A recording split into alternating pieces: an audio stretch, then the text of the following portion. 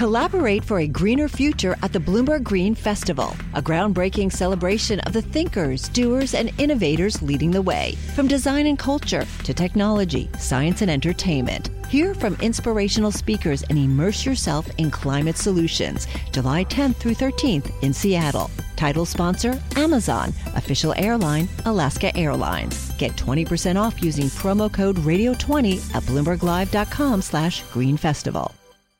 You're listening to Bloomberg Law. I'm June Grosso with Michael Best. Las Vegas gambler Billy Walters is betting that a judge will dismiss insider trading charges against him. Walters, who's accused of making $43 million by trading on leaks from an insider, now wants his case tossed because of leaks from an FBI agent. In announcing Walters' indictment in May, Manhattan U.S. Attorney Preet Bharara described a brazen scheme involving corporate intrigue, gambling debts, and secret codes where the former chairman of Dean Foods gave illegal stock tips to Walters. When the board member of a Fortune 500 company feeds inside information to a professional gambler who makes a killing on well-timed trades in that very company's stock, that is a form of corruption of our markets.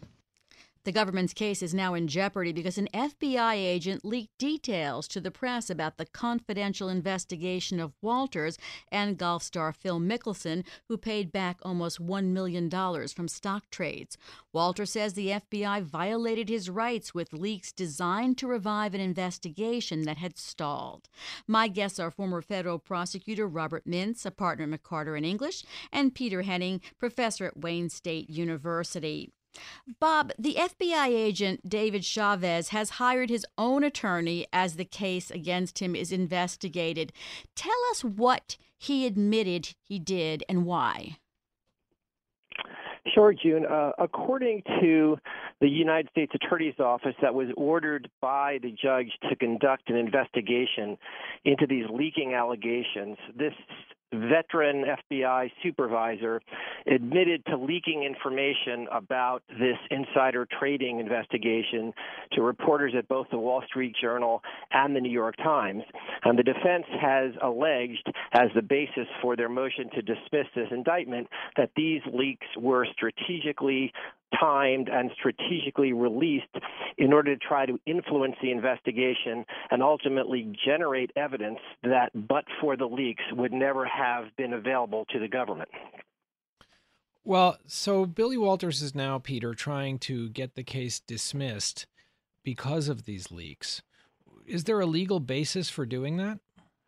Well, he's got two grounds to do it. The first ground is that the conduct by the agent, which the defense is claiming is a violation of the grand jury secrecy rule and perhaps even a couple of other statutes, that generated evidence that the government got impermissibly, and therefore that violated Walters' rights, that it violated the grand jury clause because the violations by the agent ended up influencing the grand jury's decision.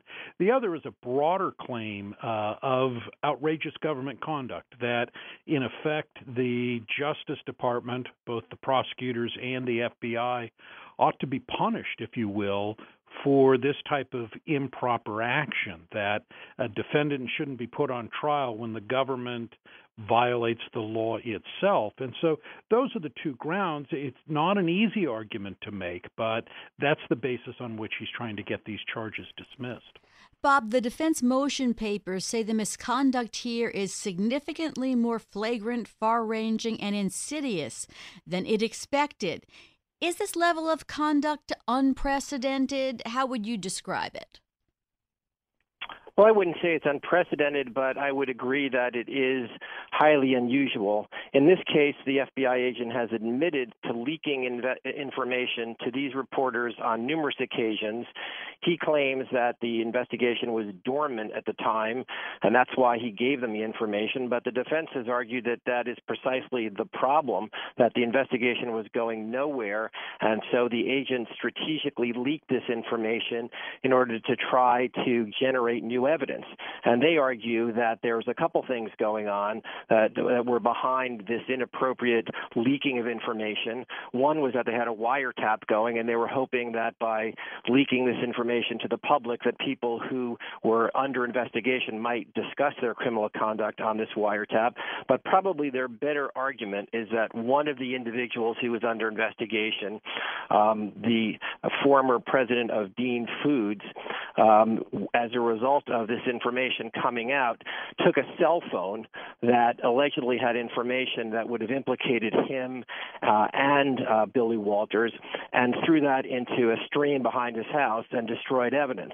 Once he destroyed that evidence, according to the defense, he had obstructed justice, and prosecutors used that as leverage to ultimately get him to recant his statements that he was innocent, to come back and agree to cooperate with the government, and now become the key witness against the defense's client in this case. Well, Peter, there's also some indication, isn't there, that the higher-ups in the Justice Department were trying to prevent the leak from happening or take some disciplinary action about the leak, and might that be some mitigating factor here in the judge's mind? Well, certainly that's what the Justice Department is going to argue, that there's no reason to dismiss the charges. In other words, give Walters a free pass for conduct that may well have constituted insider trading. He shouldn't get the charges dismissed. Instead, the Justice Department should be allowed to pursue the proper remedy, which is to discipline Chavez and perhaps even pursue a criminal case against him. He could be charged with contempt of court, perhaps even obstruction of justice. What the Justice Department wants is essentially to say these are two separate cases, and as bad as what Chavez did, that doesn't impact the government's case and the evidence of insider trading against Walters. So I expect that will be the road the Justice Department goes down when it files its brief in the next week or two. Bob, does the defendant have to show that the government's misconduct affected the case against him in some way, or is the misconduct itself considered enough? Well, the defense here makes essentially three different arguments. Under the leading Supreme Court case of Bank of Nova Scotia, the defense would have to show either that the misconduct substantially influenced the grand jury's decision to return an indictment, which is one of their better arguments here. They also argue that there's a history of prosecutorial misconduct here, in that they allege that this particular FBI agent likely leaked information in a series of other cases, although their evidence on that is more speculative. And finally, they make the argument that the government's conduct here was just so outrageous that it shocks the conscience and should be dismissed on those grounds. But that's an exceedingly hard argument to make.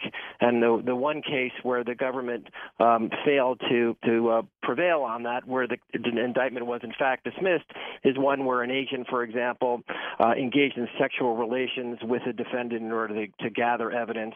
And that's a case where the court just said that the government just went too far to gather evidence and dismissed the indictment. Here, I think their best argument is that they somehow allowed the government, by leaking information, to gather this information about this key cooperating witness who, as a result of the leaked information, allegedly destroyed that cell phone, and the government then used that as leverage to try to gain his cooperation. The government's going to argue that this defendant had plenty of other reasons to try to cooperate, that the weight of the evidence was overwhelming, and his cooperation was based on a series of factors, and that the fact that he destroyed his cell phone may have been only one of them. Peter, we only have about 30 seconds, but what do you think the judge is going to do? Boy, this is one tough call. Judge Castle is not happy, and in fact invited the defense to file a motion to dismiss. And so, I think the judge is going to give this very serious consideration. If he does dismiss, I could certainly see the Justice Department appealing it to the Second Circuit. And so this is going to be a very close call. Bob, in 15 seconds, do you want to agree with Peter or contradict him? No, I agree. These are usually the arguments that the defense makes. I wouldn't say routinely, but it's not unusual. This is one of the closer calls, and the judge could really go either way here. It's going to be fascinating to see. Thank you both for being on Bloomberg Law. That's Robert Mintz, a partner at McCarter in English, and Peter Henning, a professor at Wayne State University. The countdown has begun. From May 14th to 16th, 1,000 global leaders will gather in Doha for the Qatar Economic Forum powered by Bloomberg. Join heads of state, influential ministers, and leading CEOs to make new connections, gain unique insights, and uncover valuable opportunities in one of the world's most rapidly rising regions. Request your invite for this exclusive event at QatarEconomicForum.com.